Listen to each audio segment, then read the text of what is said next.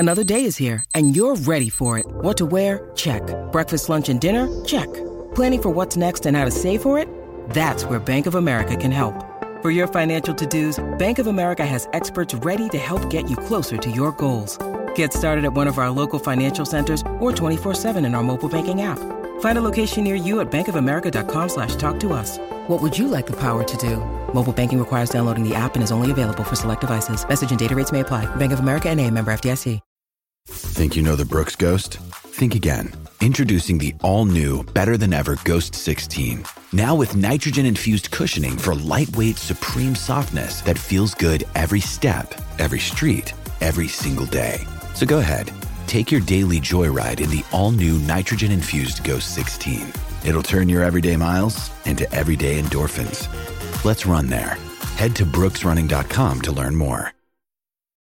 When you need mealtime inspiration, it's worth shopping Kroger, where you'll find over 30,000 mouth-watering choices that excite your inner foodie. And no matter what tasty choice you make, you'll enjoy our everyday low prices, plus extra ways to save, like digital coupons worth over $600 each week. You can also save up to $1 off per gallon at the pump with fuel points. More savings and more inspiring flavors make shopping Kroger worth it every time. Kroger, fresh for everyone. Fuel restrictions apply.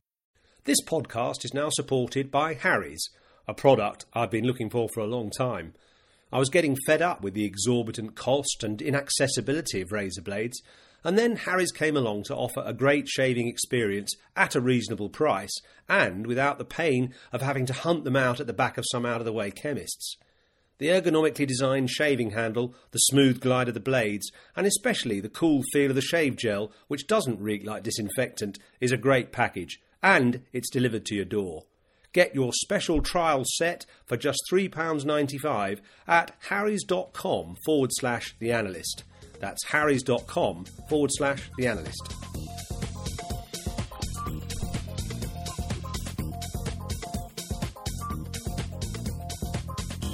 Hello there, Simon Hughes and Simon Mann here, The Analyst Inside Cricket, and I've got some news for you.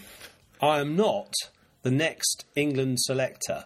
One newspaper has approached me tonight and said, we hear that you may be the new England selector about to be announced. And I had to deny it and say, no, I'm afraid it's not going to be me. But we are going to talk about selection and, in a way, the new fangled approach to selection. In fact, interestingly, the selection applicants all went to see Andrew Strauss and Tom Harrison and one other person at the ECB to pitch their wares.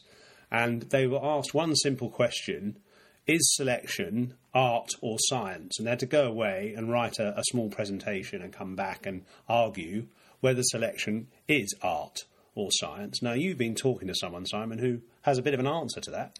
I've been talking to someone who believes that selection is a science, it's very scientific, and he makes a very bold claim as well.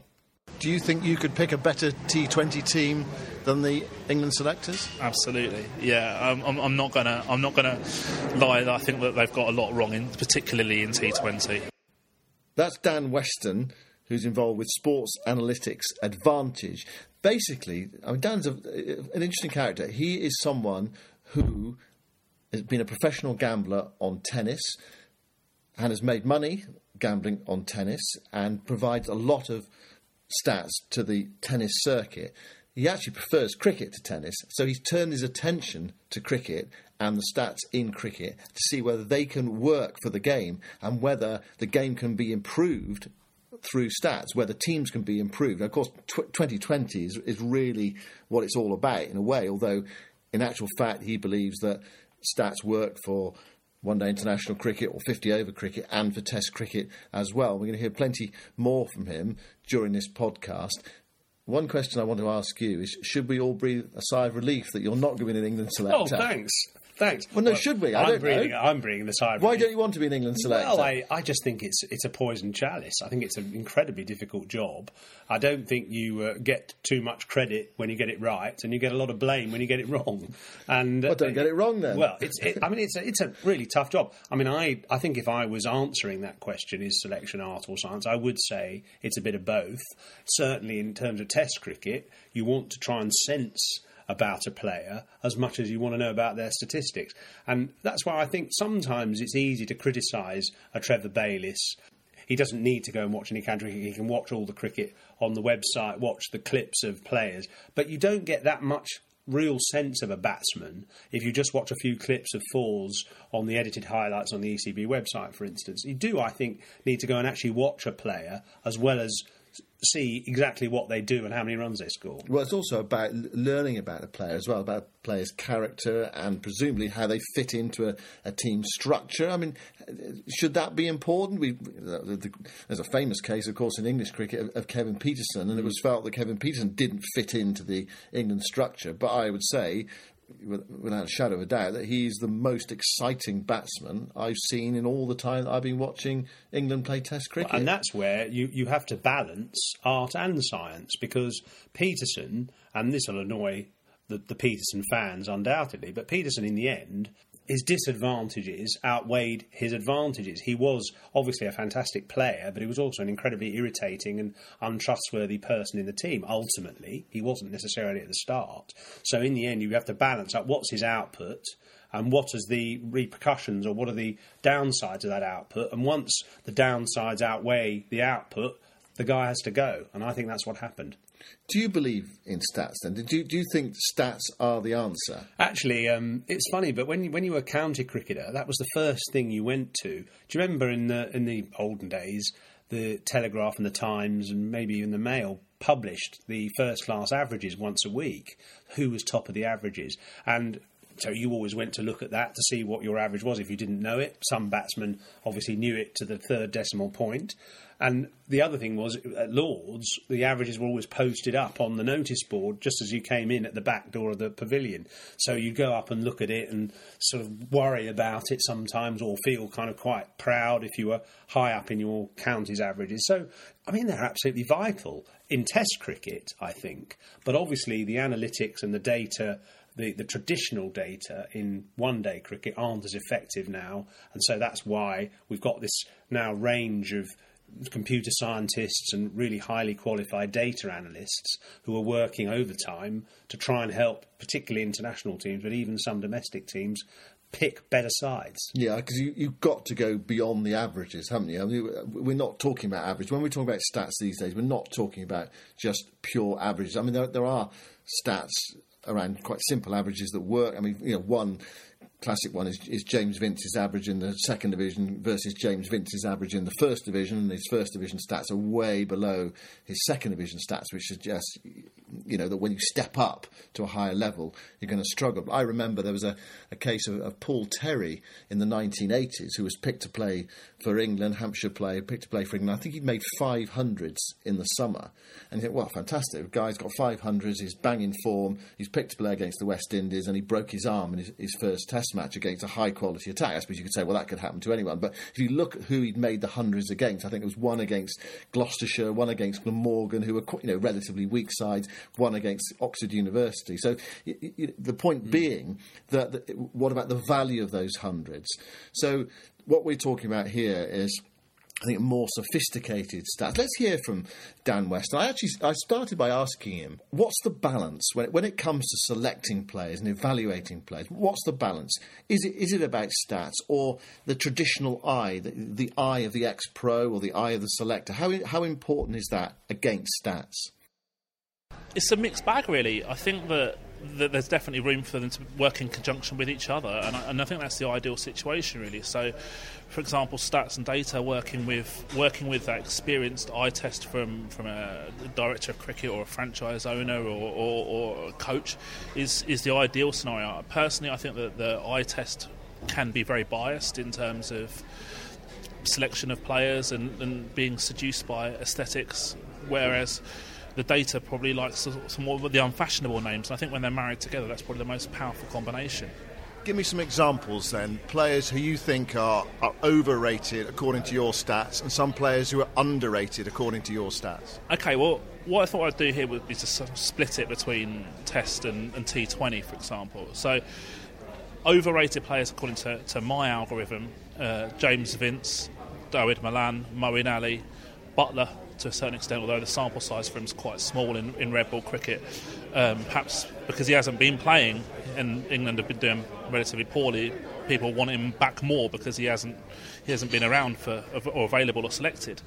Jake Ball as well is another player who I think the data doesn't reflect well on, whereas a lot of players in county cricket perhaps probably deserve more of a chance. We've got I much prefer Steve Finn over Jake Ball, for example, numbers-wise. And I also like Steve Finn a lot in 2020, and I think that he's got a lot of the tools that are available to even be a franchise player around the world, solely almost. Players in county cricket as well, I think, probably could do a bit of a better job than the likes of Vince. Sam Northeast, Liam Livingstone, Ben Folkes, whose batting has really come on quite well, and Burns at Surrey as well. I think could be ones who would be potential replacements. When we're talking stats, are we saying that stats are more relevant to white ball cricket than to red ball cricket? It's definitely got application for both. White ball cricket is so useful because the matches are shorter, so every decision matters more because it has a potential to have a greater impact on a match. But there's definitely application for both, and we can formulate strategies for in-play tactics or recruitment, retention, selection decisions in all formats of cricket, really. How receptive is cricket to the way you work and to the stats models that you've created? I think there's probably a bit of a stumbling block there in some ways. I think that some coaches are definitely more receptive than others. The ones that I've spoke to seem to have a genuine interest, but then they will because they're the ones who have agreed to meet me, I suppose. A lot of the other ones quite seem more like they trust their own methods, and that's fair enough from their perspective. But I think perhaps they're missing a trick, and the stats and data analysis, when used in the right way, can give clubs a real competitive advantage. Are we talking about cricket Moneyball here? Is that basically what we're talking about? Yeah, I suppose it is really. Yeah, obviously, Moneyball is based on using scarce resources in terms of finances to produce a winning team, and that's definitely the case with cricket. I mean, if you're looking at it from a T20 perspective, I would back my data to pick a very competitive T20 franchise team with half the budget of the ones that most of the franchises are spending. And so therefore there is that opportunity. However, I think in the IPL, for example, I think there's a rule where you have to spend a certain percentage of your budget, so it's obviously less applicable in that particular competition. When you watch something like the IPL and when you see IPL teams selected, do you think, no, not that player, you should have gone for him instead? Often. So, there's a lot of mistakes that are made, both in the auction room and in player selection and in-play tactics as well. So Yuvraj Singh is someone that I focused on a bit recently. So as he's got older, his data batting-wise has really deteriorated, and particularly he's got a very poor strike rate against spin bowling. So I wouldn't have signed him for Kings 11 anyway, and then I certainly wouldn't have batted him at 4 when they had a great start. I think they were about 130 off 12 or 13 overs yesterday when he come in, and when they had Finch in the locker and a couple of others lower down the order as well who are decent hitters, and they put Yuvraj in at 4. Middle overs as well when there's typically more spin bowlers bowled. It seemed a big mistake. I suppose one of the issues in the Indian Premier League to some extent is iconic players, and there's an attraction to iconic players that seems to supersede stats and Moneyball selections. I think that's probably pretty fair. Definitely with Yuvraj, for example, maybe he's worth quite a bit commercially, and then you've got the example where MS Dhoni, who's still a decent 2020 player, albeit with limitations against spin, he went for a ton of money. I think it was about 13 crore as a retained player, and it was a ton more than really his market value should have been. But then obviously he's got that marketing benefit as well. But then you look at it, say football, which is quite an evolved economy, and you wouldn't see Manchester United buying a player really for commercial value, or a top Premier League player for commercial value alone. And that seems to happen in cricket more. So perhaps cricket's still got to evolve in terms of that area. Last weekend, I saw one of your tweets, and you said Jason Roy should not be playing ahead of Colin Munro. Colin Munro is rated much higher on your stats than Jason Roy. Jason Roy went out there, smashed 91 not out, and won the game for his team. What do you say to that? Okay, so first of all, if Jason Roy's listening, it doesn't mean you're a bad player. it just means that Munro is rated higher by my algorithm than Roy is, and that's both from a batting average perspective and a strike rate perspective as well. And what it would really mean is that Munro is maybe 2 or 3% more likely to play that type of innings than Roy would be himself. But that doesn't mean that Roy's not capable of playing that innings as well. He's a very good T20 player, and he's certainly got that in his locker, as he demonstrated there. But Roy does tend to be a bit of a hit or miss type player, where he either goes big or goes home. And yeah, I mean, both of them are good players, but I think Roy's slightly worse than Munro. So this is just about ruthless strategy, if you like. I guess it is, yeah. It's, every player's got their value, and every player, unless you're Virat Kohli, will have players who are better than you. So, yeah, it's really ruthless in terms of selection if you're going to pick the best team for a franchise on a given day.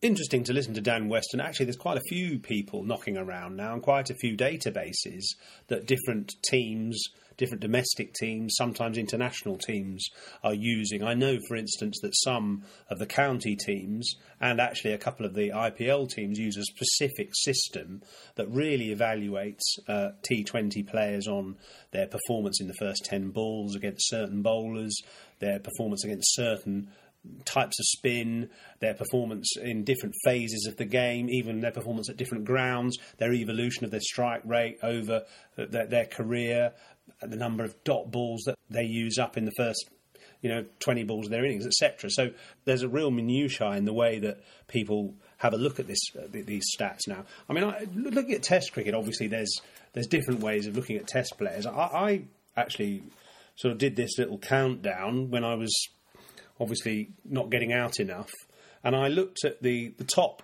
Test run scorers of all time, and I worked out how many innings they took to get to their first Test 50 and their first Test 100.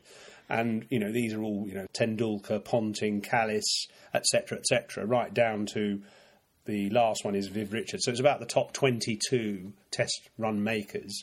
None of them took more than 10 innings to get their first 50, and only a couple of them took more than 20 innings to get their first 100. And those two people were Shivnarine Chanderpaul and Steve Waugh. Steve Waugh actually took 42 innings to get his first Test 100. But all the others in the top leading run scorers took less than 20 innings to make their first 100. In many cases, they took only about 5 or 6 innings. And I guess, you could just use that barometer against James Vince and Mark Stoneman, for instance. And James Vince has played 22 innings now, hasn't made a Test 100, and Mark Stoneman has played 18. So they're on the fringe of players who you think probably won't be massive run scorers. And obviously in Mark Stoneman's case, he's 30 years old now, so he probably hasn't got time to make thousands and thousands of Test runs anyway. But I think that 20 innings sort of landmark, sort of measure of whether you've made a Test 100 might be quite a good benchmark for whether someone's going to go on and be successful or not. OK, we're going to break there. After the break, could you be a better selector than the England selectors? We're going to hear Dan Weston's views on that. Welcome back. At the start of this podcast, Simon, you said you didn't want to be an England selector, but do you think, though, you could pick a better T20 side, one-day international side, Test side than the selectors? I think they've got it right with the one-day side.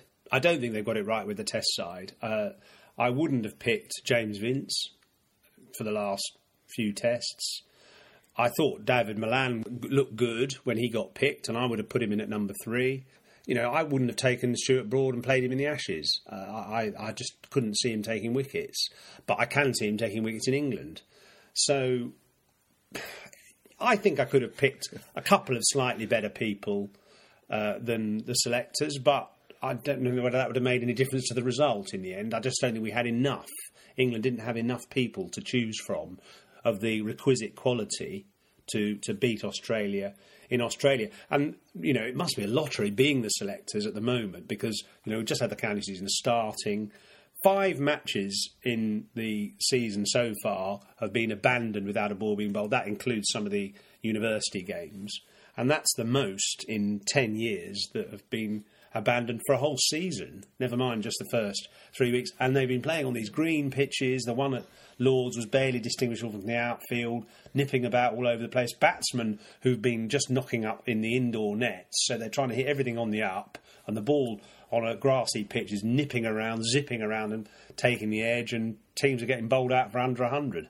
Well, and the first round of matches, in terms of England selection, I mean, completely irrelevant, you'd say, wouldn't you? I mean, yeah. Well, one man made 100. That was a number 9, David Wiese, the South African, for Sussex. A spinner took 2 wickets. One spinner took 2 wickets. All the rest were seamers. I mean, the one performance that really stood out was Ollie Stone, playing for Warwickshire against Sussex, bowled with pace. I'm only going from watching clips online because it's impossible to get around and watch all the action. But there were some rapid deliveries, and he's someone that actually caught the eye last year. I watched him play in T20, and he's sharp. So England needing pace.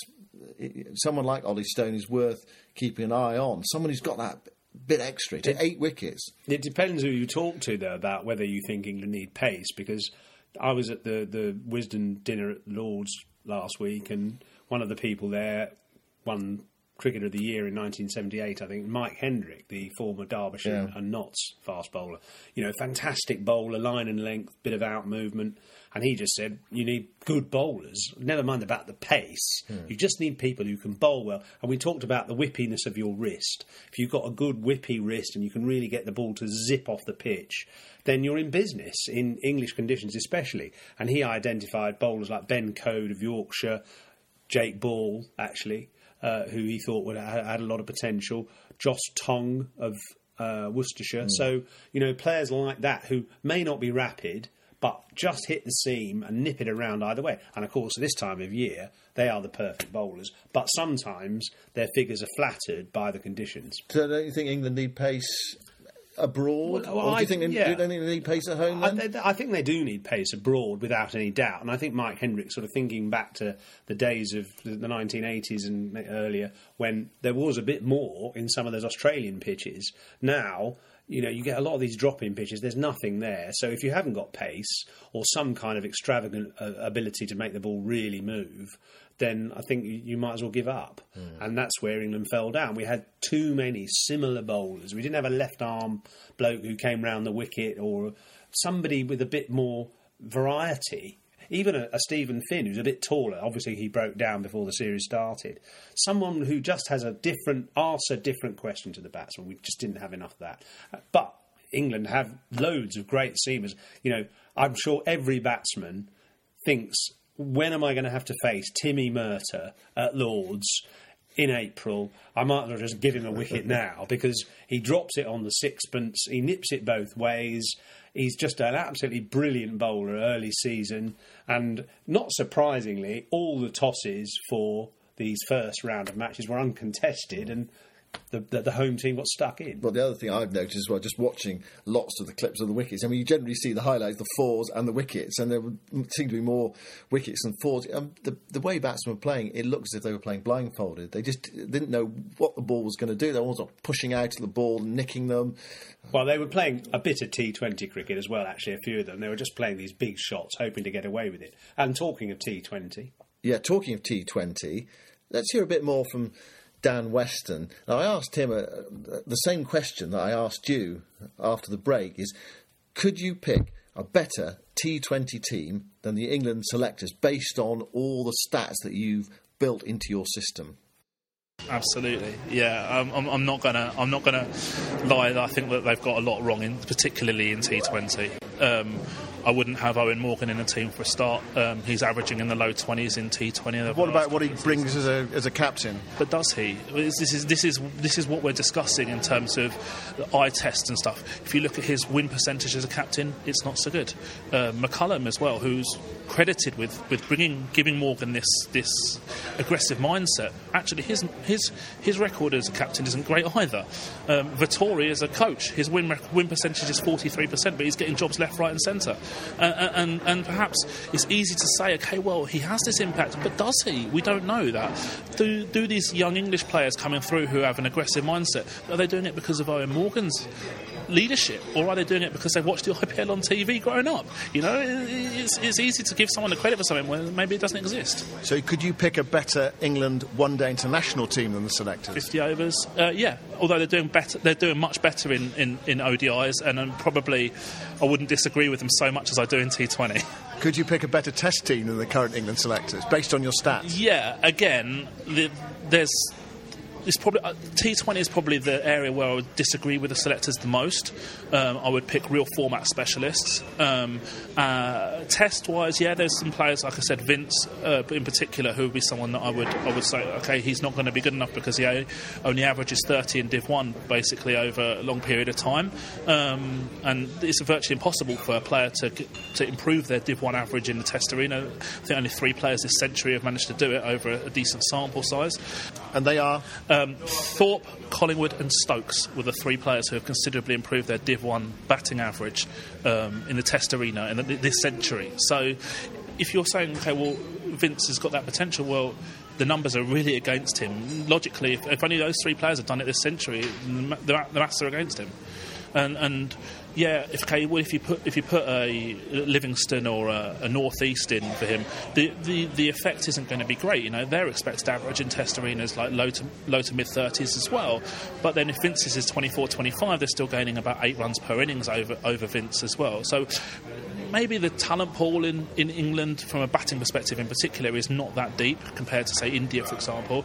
But maybe we aren't giving ourselves the best chance overall. Do you think your ideas will become more receptive to those in key positions in cricket? Slowly, I'm pretty certain it will happen, but maybe slowly to start with. I think what it's going to take is for someone to really rip up the rule book, so to speak, and to have that overwhelming success with these data Moneyball methods, if you like, and then I think more people will sit up and take notice then. But it's going to take that one county to really take a chance on using this method, perhaps a county with a small budget, for example, in England, for it to get more widespread. Well, that's Dan Weston from Sports Analytics Advantage, and what he is trying to do, basically... He's trying to get a job as a New England selector. Well, I think what he's trying to do is he's trying to sell his data to a county or counties to say, look, this is what I can do for you. I can show you that these players have more value than these players, some of the players that perhaps you're selecting at the moment. Well, one thing he was saying to me was that what he would be really interested in is advising counties on picking up players who are not playing much first-class cricket at the moment, but actually who are very talented cricketers, players who play in the First Division or are associated with First Division clubs, actually need to go on loan to Second Division clubs, and they could actually really give great value to some Second Division clubs. So there's a wasted talent pool out there. And he was quite passionate about that, talking about I can really help counties. Anyway, of course, like all of us, he's looking for work. He's looking to sell his wares. But I think it's a fascinating subject. Owen Morgan there, he doesn't rate as England's T20 captain. What about that? Well, yeah, I mean, a lot of people have been saying that, and obviously his data analytics will show that Morgan's strike rate hasn't increased as much as the game's strike rate has increased. It has increased a bit, but the game has kind of started getting away from him. And it's interesting, actually, how he bats now as well, whereas he started as an innovator playing all sorts of funky shots. Now, actually, he plays a more orthodox game, just trying to hit down the ground, hit straight, try and almost give the innings stability, while everyone else is playing the firework shots all around him. I think he still has a value. I think he has a sort of calming influence on the team. I think his presence just is reassuring to the rest of the players. He comes in a few times in a crisis and he doesn't seem to be too flustered by it. I think he's quite calm and cool in the field when things are going a little bit pear-shaped at times, which they obviously do in one-day cricket. He looks, fairly in control. The Iceman, they call him. And the stress of being a one-day captain is immense. And in a way, I don't know if you want to burden anybody else with that. I think it's good to have him there as a stabilising influence and a guy with massive experience. Obviously, he hasn't still won a major one-day trophy. As captain, he played in that T20 winning side in the West Indies in 2010, but he wasn't captain. So, his crowning glory, his ultimate ambition is to win the World Cup next year, and I think he should be given the chance to. I think one of the really interesting points about listening to Dan is this is not about a vendetta against any player. This is just purely based on the stats. That does seem very cold in a way. We've been brought up to admire the way a cricketer plays. Someone like David Gower is one of my huge favourites. I just loved watching him bat. Whereas you probably speak to Dan, you say David Gower, might not score enough runs.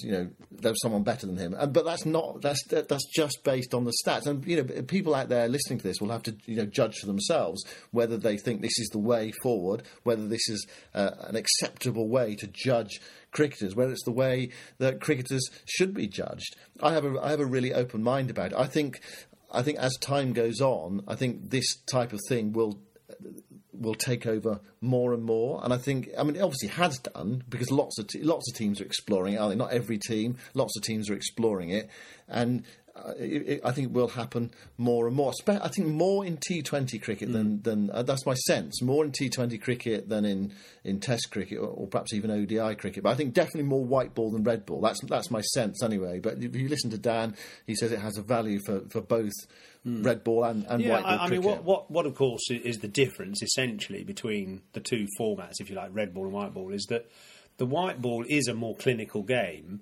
You know what the run rate required is. You know exactly who's bowling, how many overs a certain bowler's got left. You know exactly what the distance of the boundaries are, who's to come. You haven't got a second innings or anything to consider. You know exactly what the equation is. And so you need to be quite clinical about it. And in the same way, you need to be clinical about the team, the people you select in a team. And, more and more teams in T20 particularly are using these kind of what you might call sabermetrics, which the Moneyball founder and originator, Michael Lewis of the Oakland Athletics, that's what they used. But Test cricket still requires a mental application, an examination of your character to get through hard days and third and fourth days and adversity and patterns of play and getting out the same way a couple of times in a series. And how do you deal with that?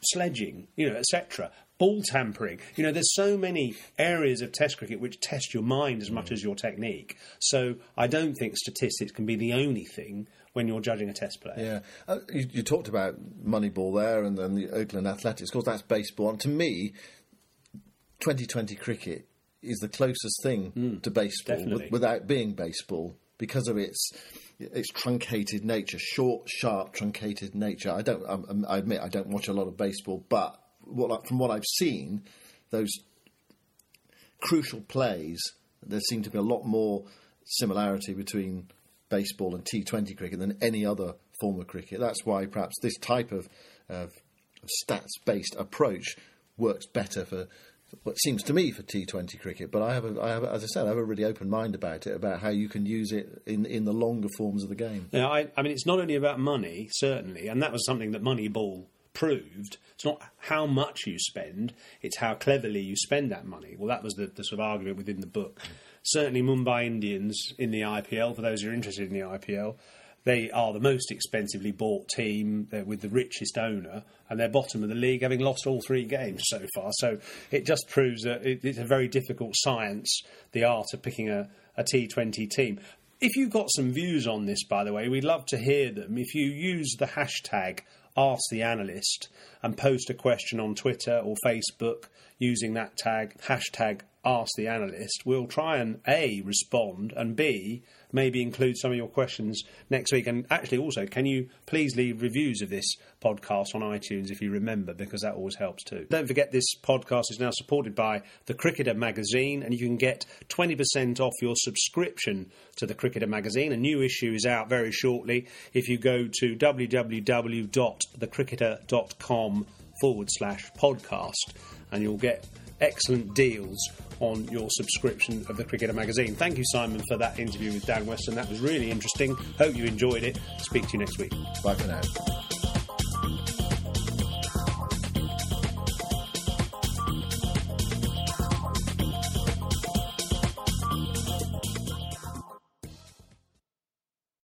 Sports Social Podcast Network.